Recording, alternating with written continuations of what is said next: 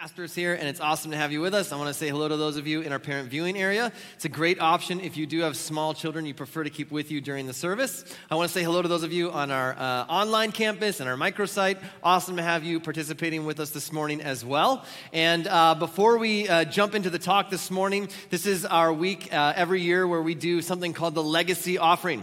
And so here's what that means. We're not doing anything separate. It's just that when you give, if you'd like to give specifically towards the Legacy Project, and what that is we take money that goes above and beyond our regular giving, and this is a one-time sort of gift that goes outside of these four walls. We find projects that are taking place around the world and locally, and people who are already doing great things, and rather than try to create our own thing, we just say, how can we get behind what you're doing and help fund the great work that you've already got going? And so that is today. If you'd like to give towards that, you can just mark it. If you're using an envelope, just mark Legacy Project on your envelope. If you're using the app or online, select the Legacy Project Fund. And then when we collect all of those between now and the end of the year, all that comes into that, we use that to fund those projects. And so in January, on January 23rd, that Sunday, during the evening, we're going to invite everybody back, anybody who wants to come and participate, and we're going to just look back at the year 2021 and celebrate all the projects that we were able to be a part of and walk through that together. And so kind of a year in review party that night. And so save the date, January 23rd, but that's what this is. That's what our Legacy Offering is. So when you give today, if you'd like to give above and beyond your regular giving towards the Legacy Project, you can mark that on your envelope or mark it on the website or in the app. Awesome. So today we are continuing our series, and we're actually wrapping up this series today.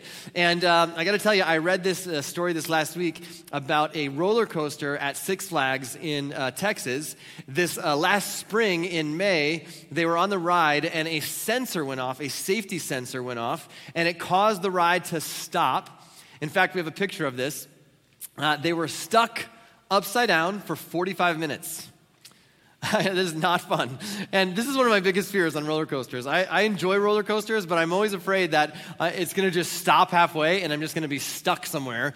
And here these guys are. They're white-knuckling it for about 45 minutes until they could finally fix the safety sensor and then get the ride going again. Everybody was safe. Everybody made it through. But man, can you imagine hanging upside down, holding on for 45 minutes at the top of the Batman ride at Six Flags? Now, I don't know if you have this same fear or anxiety when you're on a roller coaster, but I think that when I picture the way that we live our lives sometimes, a lot of people feel stuck. A lot of people feel like they are stuck by anxieties that they fear, and anxiety has you feeling stuck. Maybe it's the pace of society.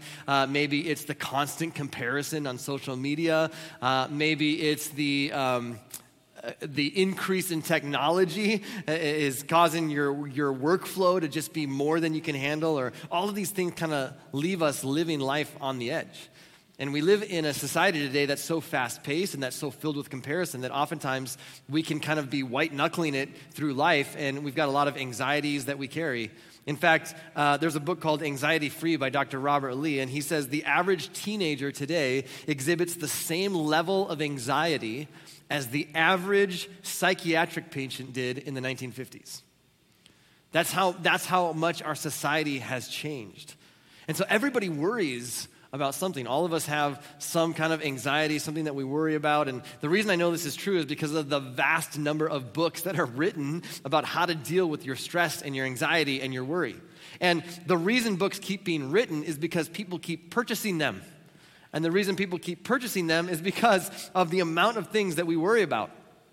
I read this last week that in America, the level of anxiety in the United States has increased year over year over year over year for the last 80 years in a row. Think about that. And that makes sense. Because we've got, world wars, and we've got all kinds of conflict that we've seen. We've had a lot of unrest. We've experienced tons of political unrest. We experienced 9/11, and then we went through a recession in 2008 that caused us to kind of recognize how fragile our economy can be. And then just the last 20 months, we've gone through all kinds of craziness, both political unrest and all kinds of, worldwide pandemic and all these things that have just caused so much division and anxiety and worry and stress. And all of these things. And maybe you're like, man, I wasn't struggling with anxiety before I came here, but now, thanks. Anxiety is a problem. We carry anxiety around like a software virus. It's like, have you ever been working on your computer and you're like, man, this thing just feels bogged down and it feels slow, and maybe you call your IT department at work or you take it in somewhere and they're like, yeah, there's actually this virus running in the background. And that's how anxiety kind of works in our own minds, in our own hearts, in our own body, is that it feels like, I'm just not functioning at full capacity. It feels like I'm bogged down. It feels like I'm weighed down. It feels like I'm moving slower. And anxiety is the present emotion that we feel when we fear potential future loss. So, in other words, I'm afraid of the potential that I'm going to lose something in the future. So that's a fear that we have. And then anxiety is the present emotion. That's how it exhibits itself. So I have this fear, that's the thought, is this fear that I might lose something in the future, and the present emotion of that is anxiety. And for the last 7 weeks, we've been reading through a letter that the Apostle Peter writes to followers of Jesus who are living scattered across the northern provinces of Europe in the first century Roman Empire, and he's writing to this group of Jesus followers who are doing their best to follow Jesus, and he's been talking to them about how to live as citizens of heaven with our feet planted here on earth. And the overwhelming message to this letter has been that we are not citizens of earth trying to get to heaven, but that we are citizens of heaven making our way on earth. And so our past doesn't determine our identity. Our past behavior doesn't determine our identity. Our identity is determined by who God says that we are. But our identity, who we are in Jesus, ought to determine our future behavior. And so he's talking to them and telling them how we live here on earth makes a difference in eternity. And that means as citizens of heaven, we live lives that oftentimes look different than the way that the rest of the world lives. And for these followers of Jesus that are living in the first century in the Roman Empire, to follow Jesus means they could literally face imprisonment, arrest. They could face torture and even execution for making the decision to follow Jesus. So you can imagine the level of anxiety and worry and concern that comes with that. And Peter is reminding them over and over again as we read through this letter. He's saying we have a living hope because our hope is in the one who overcame death. And so as Peter kind of wraps up this letter, we're in chapter 5, it's the last chapter of 1 Peter, and he's wrapping up this letter, and he kind of writes some incredible verses that we find in this 5th chapter about how to deal with our fears and our worries and our anxieties. And before we jump into these verses, I want us to understand a little bit about where these fears come from.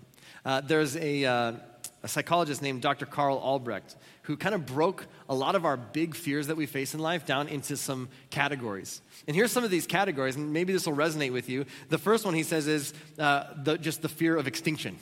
It's the most primal, basic fear is that none of us wants to die. It's just survival, right? And it's why you have anxiety. Maybe some of you have anxiety around snakes. Makes sense. That's a legitimate fear. When you think about the anxiety you have around snakes, what are you afraid of? Dying. That's what I'm afraid of with snakes, right? And you're like, Jeremiah, it's just a garter snake. You're not going to die. Yes, I will. I hate snakes. Who else hates snakes so much that, yeah, thank you. This is a legitimate fear.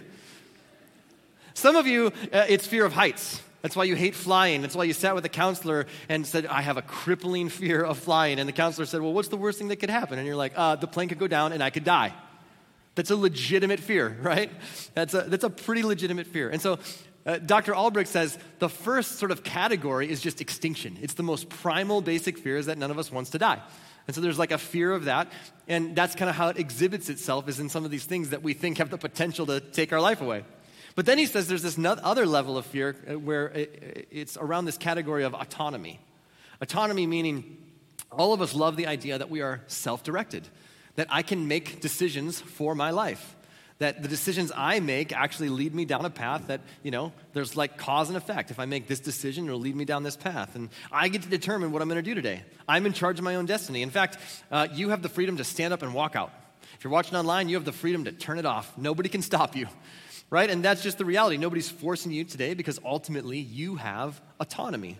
You have the power to be self-directed. You have some level of control. And so the anxiety, how this sort of shows itself up, the fear is that if there's economic instability, We experience anxiety when we fear potentially the loss of a job or an economic downturn because it's closely connected to our fear of the loss of autonomy or the idea that I would no longer be able to be self-directed. It's why people hoard things, because it's about control. We're building more and more stuff, more and more storage units in the United States to store all of our stuff. And one of the fears that motivates hoarding is, what if I need that at some point and I don't have it anymore? And so instead, we buy a storage unit and we stick it in there, and so that someday when we die, our kids have to go through it. Right? It's a loss of autonomy or a loss of control. That's what motivates hoarding. I'll tell you how it shows up for me. The loss of autonomy is that I am a horrible, horrible passenger. I always want to be the one driving. I'm wired like that's why, because it's a fear of control. I'm that guy. Because I never want to be stuck in your vehicle somewhere where you want to stay longer and I want to get out of there. And you're like, no, let's stay a little bit longer. And I'm just like, oh man, I want to get out of here. So I'm just a horrible passenger. But ultimately, if you drill down on that, it's the fear of the loss of autonomy, that I might not be in control or be self-directed for whatever length of period of time that might be. And so it's a fear of autonomy, a loss of autonomy. And then there's this next level, and this is the fear of separation. It's the fear of being single or being alone, the fear of getting divorced. It's this primarily what motivates our anxiety around the fear of losing a loved one, that we would be separated from someone that we love. What would happen if he were to die, if she were to die? If I lose someone that I love, I don't know how I would handle that. I don't know how I would make it. This is one of the things that motivated the removal of monkey bars from playgrounds. Right? Because it's like, well, what happens to kids? It's like when I was growing up, those things were 13 feet off the ground and 6 feet apart, man. I'm telling you. But it was like, oh no, because parents today, they love their kids more. And so playgrounds are much safer now, you know. I think when I was a kid, like, we didn't have car seats. I think my car seat was like a phone book and a piece of twine. They were like, here, strap yourself in, you know. Now there's like 8 connection points and you keep a kid in there till you're 15. It's crazy. It's all about safety, but I don't know. It's this fear of separation. I don't want to lose someone that I love. And then one more level, and he says the last one is this fear of ego. That fear of failure, fear of being embarrassed, fear of being ridiculed, fear that someone wouldn't like me, fear of humiliation or rejection. And there's this great theologian from the 90s named Jerry Seinfeld who says that the two greatest fears of being human are the fear of death and the fear of public speaking. And he says that more common than the fear of death is the fear of public speaking. And so he says if you boil it down, people would rather actually be in the casket than speaking at the funeral. That's a weird way to look at it, right? And so as primal as the fear of extinction is, and as like basic as that is, that's not really a fear that we think of on a day-to-day basis as much as the fear of ego. It's much more complex and nuanced. It has to do with the thing that we fear most is not necessarily losing our life, but the fear of not really being able to live, not really living the life we want. And if I'm being honest, as I sort of have been processing this week, I have some fears and anxieties that I deal with on a regular basis. Not only the fear of losing a family member, that's a really legitimate fear, someone that I love, but also on a regular basis, the fear of, am I going to have enough to provide for my family? What happens if the economy takes a turn and I can't provide for my family? That's a legitimate fear. That's a legitimate concern or an anxiety. And then I'll tell you, just to be very personal, one of my anxieties, and some people struggle with this and some people don't, but I'll tell you, an anxiety that I have is I want to be liked by people. And so for the last 15 years, being a pastor at Westbridge Church, it's always a battle to make sure that, God, I want to do what you've called me to do and not just do things for the sake of being liked by other people. And yet, here's what will happen. I might walk out on a Sunday and people say, man, thanks so much. That really spoke to me. That was great. And, 20 people will say, thanks so much. And we loved it here. Or this was our first time. We felt so welcome. And I'll get one email on a Thursday that'll be like, hey, I didn't like this. And I'll just be like, man, I'm a wreck. And I lose sleep over it, and it's like, what is that? Well, it's this anxiety. It's really this idea that's wrapped around ego. And I had a coach say something to me earlier this year, and it's been so helpful. It's been a mantra for me over the last 15 months. He said, what you need to remember is you've got nothing to prove and nobody to impress. And that's what I've been telling myself, but I know that it comes down to ego, that it's a constant battle within me because I want to be liked. And at the same time, I want to make decisions that are, helpful, that are really saying, God, this is what you've called us to do, and I want to be faithful to do what you've called us to do, regardless of if that decision means someone likes me or not. But if I'm being honest with you, it's a constant internal struggle. It's this battle to fight my own ego. And I gotta recite this mantra to myself throughout the year. Jeremiah, you've got nothing to prove and you got nobody to impress. Just do the thing that God's called you to do and leave the rest up to him. But it's a battle. It's a struggle. And these are very real and very present fears that fuel for all of us varying levels of anxiety. And while we're not the first ones to wrestle with this, and the specifics might change from sort of generation to generation, that emotion is something that we always wrestle through as human beings. And yet, we follow a humble Savior whose invitation is, come to me, all of you who are weary and carry heavy burdens, and you will find rest for your soul. And sometimes it's difficult to reconcile those things. And Peter writes this letter. And he wants to remind his readers, us included, that there is a way to deal with worry and anxiety and fear and sort of deal with that when they hit. And we don't have to become paralyzed by fear. We don't have to become crippled by worry, even when the situation around us seems out of control. So as we read through 1 Peter chapter 5, and we explore these verses together, there are some things that we learn, and the first one is this: choose humility. Choose humility. Okay, well, what does that mean? This is a connection that we don't often make, but there is a huge connection between humility and anxiety.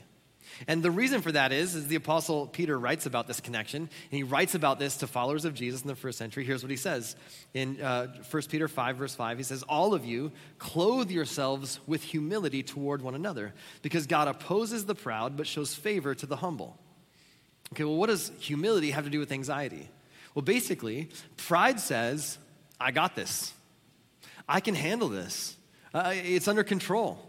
I don't need help from anybody. I can totally handle this. And I'm weighed down by my anxiety, but I've got it.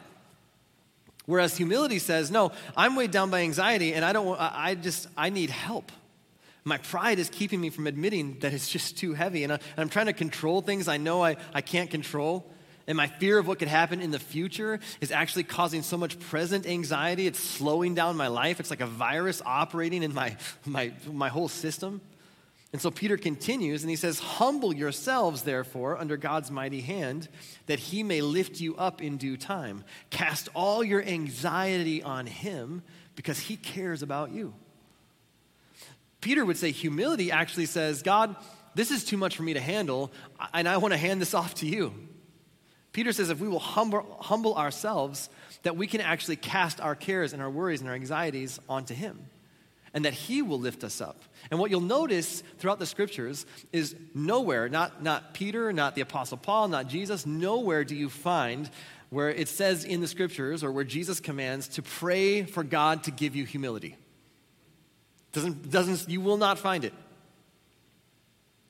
What you find is the command to humble yourself, to clothe yourself with humility. And there are a couple ways you can do that. One is to just work really, really hard at being like, I need to be more humble. I need to be more humble. I need to be more humble. And you know what's central to that? I. And as long as you're like, I need to be more humble, it's really still very I-centric, and it's not a great route towards humility. There's another way, though, to achieve humility, and that is to stop looking at yourself and to start seeing other people. And to start looking at other people and to start serving other people. I love the way that C.S. Lewis says it. He says, humility is not thinking less of yourself, it's thinking of yourself less. In other words, humility is not a diminished view of me, it's just thinking about me less often. And what you discover is that when you take your eyes off of yourself and you start looking at how you can serve others, your difficulties and your fears and your worries and your anxieties and your cares and your concerns, they get diminished in your view. And your situation may not have changed at all, but your perspective has. Because when you serve other people, it takes your eyes off of you. When you humble yourself, it releases you from carrying the burden of your anxiety. When you humble yourself and give that anxiety to God, Peter says, you feel lighter. He lifts you up in due time. In due time. And part of the reason that we struggle with in due time is because we want to be the ones to determine in due time. And usually that means now. Like, I don't want to wait for God's timing. I want to do it. Rather than wait on God's timing, I'd rather impose my timing on God, which means now. And yet, the reason that we don't get to determine due time is because we're the same people who still burn the roof of our mouth on pizza. Like, it's happened before, and we still can't wait for it to cool down. It's like, no, I got to bite it right now. Due time might be at the end of the week, or it might be at the end of the month. It might be at the end of the year, or next decade. God decides due time, but the promise is that we can take all of our anxiety in the meantime, all of our cares, all of our worries, and we can actually give it to him. We can cast it on him, and he will lift us up and make us lighter. Why? Because he cares about you. Well, what has God ever done to show that he cares about me? He sent Jesus into the world to show you what God's love is like and to express his love by giving his life as a sacrifice for you and for me. And so you would know how much he loves you and cares about you. You can cast all your anxiety on him because he cares about you. And here's what Peter is writing. Peter, remember, is a guy who denied Jesus, denied that he even knew Jesus. The night that Jesus was betrayed, Peter denied Jesus 3 times. And he's writing and he's saying, look, God cares about you. Well, Peter, how do you know that? Because I know that I denied him 3 times, and he didn't judge me. He welcomed me with open arms. He reminded me how much he cared for me. And if he cared for me after what I did, I know he cares for you. Okay, so I can give my anxiety to God. That's great and all, but okay, how do I do that? What does that look like? What does that mean to just give my anxiety and my cares to God? Number 2, give your worry to God through prayer. All right, time out. Of course, you're going to say prayer. That is the preacher answer. This is a church, and just prayer. I totally understand the pushback on that. Peter says, first, I humble myself. I recognize the universe doesn't revolve around me, that there are other people. I'm not the only one with worries and fears and anxieties. And then when I humble myself and focus on others, it actually releases me from carrying the burden of anxiety. But then I can literally give my worry and anxiety to God through prayer. I can hand it off. Wouldn't it be great if I could just take all that I'm dealing with, all that I'm carrying, all the worries, all the stress, all the anxiety, just hand it to him? I do this all the time when I'm grocery shopping with my kids. And we're going to like, hey guys, let's run into the grocery store. I'm just going to grab one thing. So we don't get a cart because you're just grabbing one thing. And one thing becomes 30 things. And you know what I do? I grab something and then I'm like, we also need to grab this. And I go, hey, will you hold that for me? And then I remember, oh yeah, that's right. Hey, will you hold that for me? And pretty soon my kids are like this carrying around, and it's great. And I just hand it off to them. And Peter says you can literally do that with your cares and anxieties. You can just be like, hey, God, this is getting a little heavy. Can you carry this for me? Can you take this? Will you carry this, please? And before you write this off as being oversimplistic, I want to just take a look at a couple of verses from the Apostle Paul. The Apostle Paul writes to a group of people living in the same region. They live in Philippi. And as we read these verses, I want you to take note. Paul writes these verses from prison. And if anybody has reason to have anxiety and worry and stress, it's a guy who is in prison for following Jesus. And yet listen to what he writes.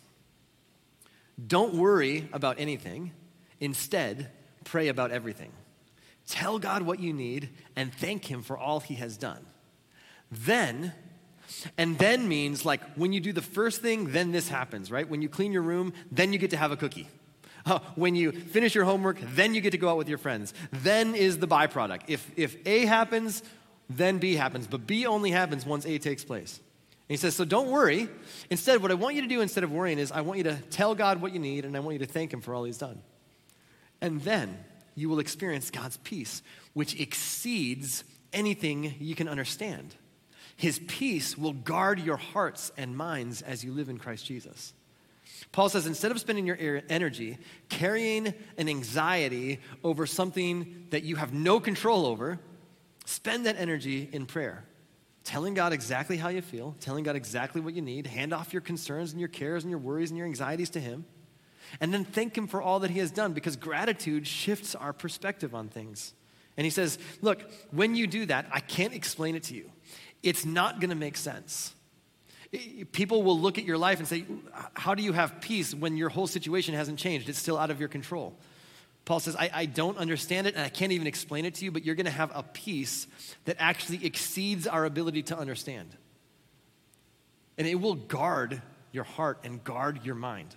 You're not going to lose sleep anymore. It's not going to keep you awake at night. It's not going to slow down. It's not going to be like a virus anymore. Like, you're going to be able to operate, and your situation may not have changed at all. But suddenly, your perspective will change, because God's peace will guard your heart and guard your mind. Paul says when you face fears and worries and anxieties, God doesn't just remove you from the situation.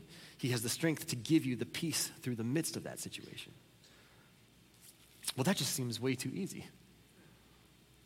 But Peter would continue with another thought. You can give your cares, you can give your anxieties to God, but also, number 3, acknowledge that you have an enemy. Acknowledge that it's not easy. It's doable, it's possible, but it's not easy. And as we read through the next verses of 1 Peter, he's closing out this letter, and he wants to remind them that when you choose to live as a citizen of heaven, your life looks different. But that when you do that, there is an enemy that doesn't want to see God's way lived out in the world. When I think about this, this fight, I think about the classic 1976 movie, Rocky. Great movie, right? Great movie, classic about an amateur boxer from Philadelphia who finally gets his shot at the heavyweight title. And so he faces Apollo Creed, the master of disaster, versus Rocky Balboa, the Italian stallion. Great nicknames. Classic movie, right? And anybody remember how many rounds that fight went in the original Rocky movie? 15 rounds. Fantastic. And it's amazing. And even though Rocky didn't win, he just inspired everybody. Everybody loved him. And it inspired so many people that they decided to make Rocky 2, Rocky 3, Rocky 4, Rocky 5, Rocky 6, Creed 2. I mean, it's amazing. I can't wait for Rocky 15. Like, Sylvester Stallone's going to be like 112. So you're like, come on. It's absolutely amazing. That's why to this day, grown men walk around their house and go, yo, Adrian. From one movie. It's amazing. But here's what I can tell you. There are a lot of things that are worth fighting for in life. And there are a lot of things that seem to really matter in the moment. Poor customer service matters in the moment. Like, oh, this is worth fighting for right now. A stolen credit card number matters in the moment. Someone forgetting to put extra pickles on your Whopper matters in the moment. Someone cutting you off while you're driving only matters in the moment. What the weather is like only matters in the moment. The fact that your Wi-Fi is slow and not working very well only matters in the moment. But what's interesting is how passionate and emotionally invested we become in those things. In the moment, it's like, man, this is worth the fight. We're ready to fight because those things are important in the moment. I am begging you, don't waste your time, your energy, and your resources fighting things that only matter in the moment. Instead, here's what Peter writes. He says, stay alert. Watch out for your great enemy, the devil. He prowls around like a roaring lion looking for someone to devour. Stand firm against him and be strong in your faith. Remember that your family of believers all over the world is going through the same kind of suffering you are. Part of our anxiety is that we get focused on our own life, on our own world, on our own suffering, on our own fears and concerns and worries and anxieties, and we forget that we are part of a worldwide church, that we are part of a group of people all over the world who are following Jesus, who are experiencing things that we aren't experiencing, who are experiencing suffering to greater degrees than we are. That we are not alone and that the church is bigger than any one of us. Do you know why we take this so seriously? Peter says, because we have an enemy. We have an enemy who is like a roaring lion. If you've ever watched like a safari on Discovery Channel and you watch like a lion who's like sneaking up on their prey, That's what it's like. Peter says he's Rome. He's looking for a way to devour us. He's looking for that. Imagine if you walked into the room, you walked into your living room and saw a hamster in a cage. Not a huge reaction, right? In fact, some of you probably have a pet hamster in a cage, and maybe you even let it roam around your house. Not that big of a deal until it gets sucked up in the vacuum. But last year, I walked into our laundry room, and I opened the laundry room door, and I looked, and staring right up at me, we caught eye contact, was a squirrel. And we just stared at each other for a second, and then he was like, I'm out. And then he ran into what I didn't know was a hole in our wall that went outside, and I went in and I looked outside, and there was a hole in our siding that maybe a woodpecker had made, and then we had done some work in our laundry room, so there was a hole in the sheetrock, and he had just made his way in, just hanging out in our laundry room. Bigger reaction than a pet hamster. Now imagine if you walked in and you found a raccoon with rabies. Bigger reaction, right? Now imagine if you walked into your house and there was a lion sitting on your couch full on Tiger King style. You'd probably run. That's a big reaction. And Peter is reminding us, look, we have an enemy who's like the lion, who wants to destroy us, and some of us live our lives like he's a cute little kitty cat on our couch. Peter says, whether we realize it or not, there is an unseen enemy in an unseen realm that we are fighting against. Now, maybe you'd say this, I just don't believe that. And that's okay. And you don't have to believe that in order to be here and be welcome here and be a part of Westbridge. But let me tell you why I believe that. Not only because Jesus talks about it, and the Apostle Paul talks about it, and the Apostle Peter talks about it, and James, the brother of Jesus, writes about it, but also, I believe there is something called the power of darkness, because everywhere you look in this world, no matter where you come from, there's discouragement, and there's defeat, and there's depression on every continent on this planet. And the strategy that the enemy will use over and over and over again to try to defeat us is deception. He wants us to be deceived. He wants us to believe things that aren't true, which is why Jesus refers to Satan as the father of lies. See, the enemy wants you to believe that your past behavior defines you. That your identity is made up of the things that you've done. Wants you to believe that about yourself. The enemy wants you to believe that you don't have a purpose. The enemy wants you to believe that God's love isn't big enough for you. That, yeah, it works for other people, but it's not big enough for me. He wants you to believe that all that really matters is what happens today. He doesn't want you to think about eternity. He wants you to believe that you don't need other people in your life, that your life is all about you and your life revolves around you, and that you don't need other people in your life. And eventually that just leads to a lot of defeat and depression and discouragement. And the reason that we even started Westbridge Church was because it was so obvious that there was so much hurt and so much discouragement and so much defeat, and we wanted to be a place of hope. And Peter says, if you're going to do that, you got to acknowledge that there's a fight on our hands. And it's not a fight over things that matter just in the moment. That there's an enemy who wants to deceive you, who wants to defeat you. But he doesn't stop there. Here's the encouragement that Peter leaves us with. Number 4, remember how it ends. Remember how it ends. Throughout this letter, Peter is telling his audience that our hope is alive because Jesus is alive. That our hope is in a someone, not a something. And just as Jesus suffered temporarily and then rose from the dead, and the way that the scriptures talk about it, it says entered his glory, meaning he's now eternally with God. Our suffering is also temporary, and we also are invited to share in his glory. We are citizens of heaven making our way through earth. So here's what Peter says next in these last verses. He says, in his kindness, God called you to share in his eternal glory by means of Christ Jesus. So after you have suffered for a little while, he will restore, support, and strengthen you, and he will place you on a firm foundation. All power to him forever. Amen. He says this suffering that you're going through is temporary, but one day all things will be as they should be. So remember how it ends. Last Sunday, as I do almost every week that through the NFL season, I sat down to watch the Vikings game. Now, because of what I do here, and typically I don't get home until at least about halftime, so I always record the Vikings game and watch it once the game's pretty much over.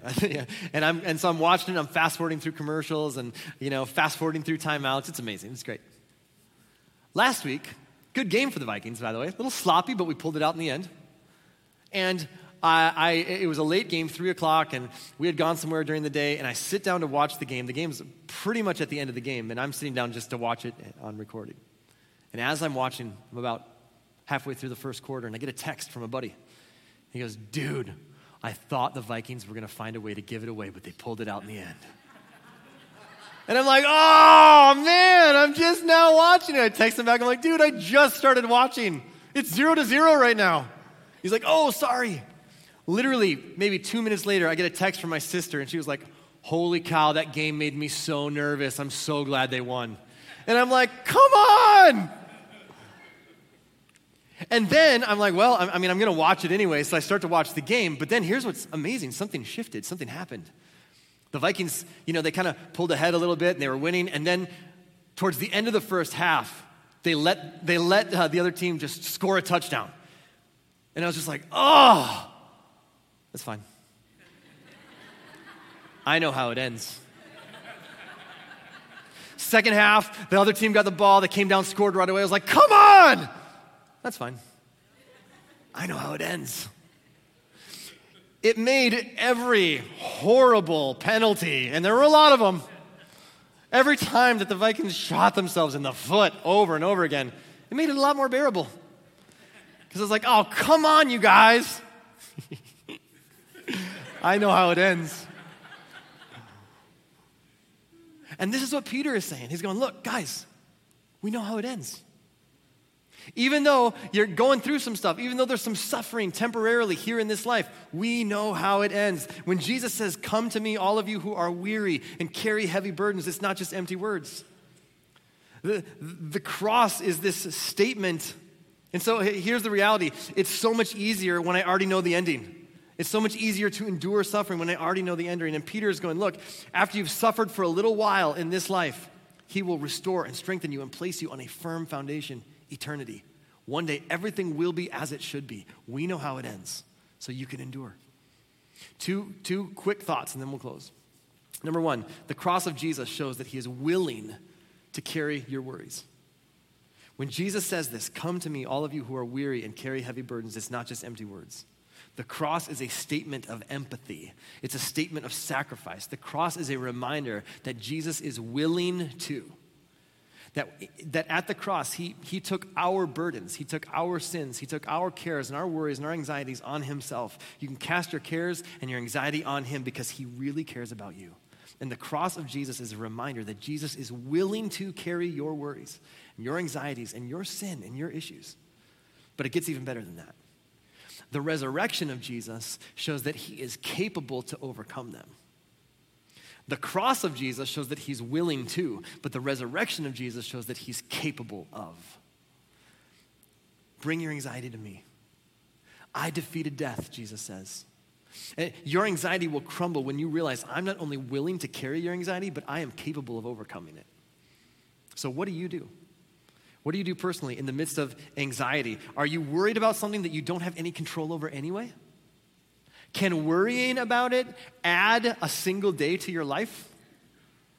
Will you carry your anxiety around like a burden, like a weight, like a virus, slowing and bogging down your entire system? Or would you be willing to cast your cares and your worries and your anxieties on the one who cares about you?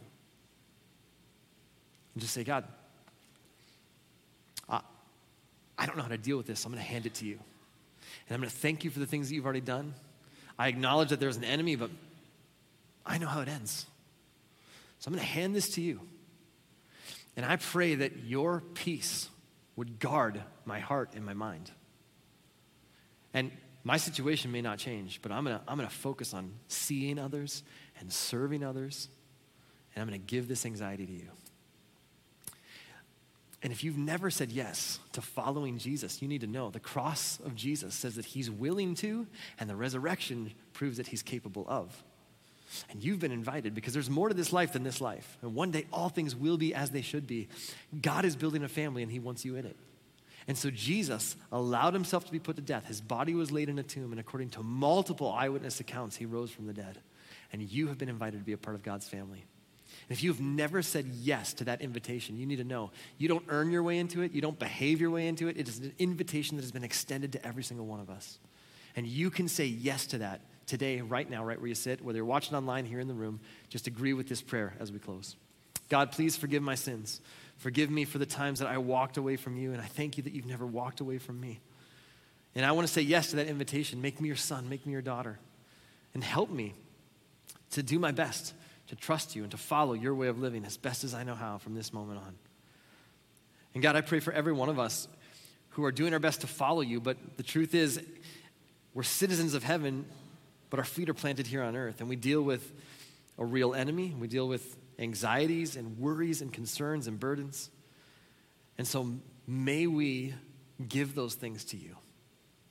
May we spend our energy not fighting for things that only matter in the moment, but may we just give them to you and say, God, let your peace guard my heart and my mind. And then, as citizens of heaven, may our lives here on earth make a difference. May the way that we live point other people to your love and to your grace. We pray this in your name. Amen.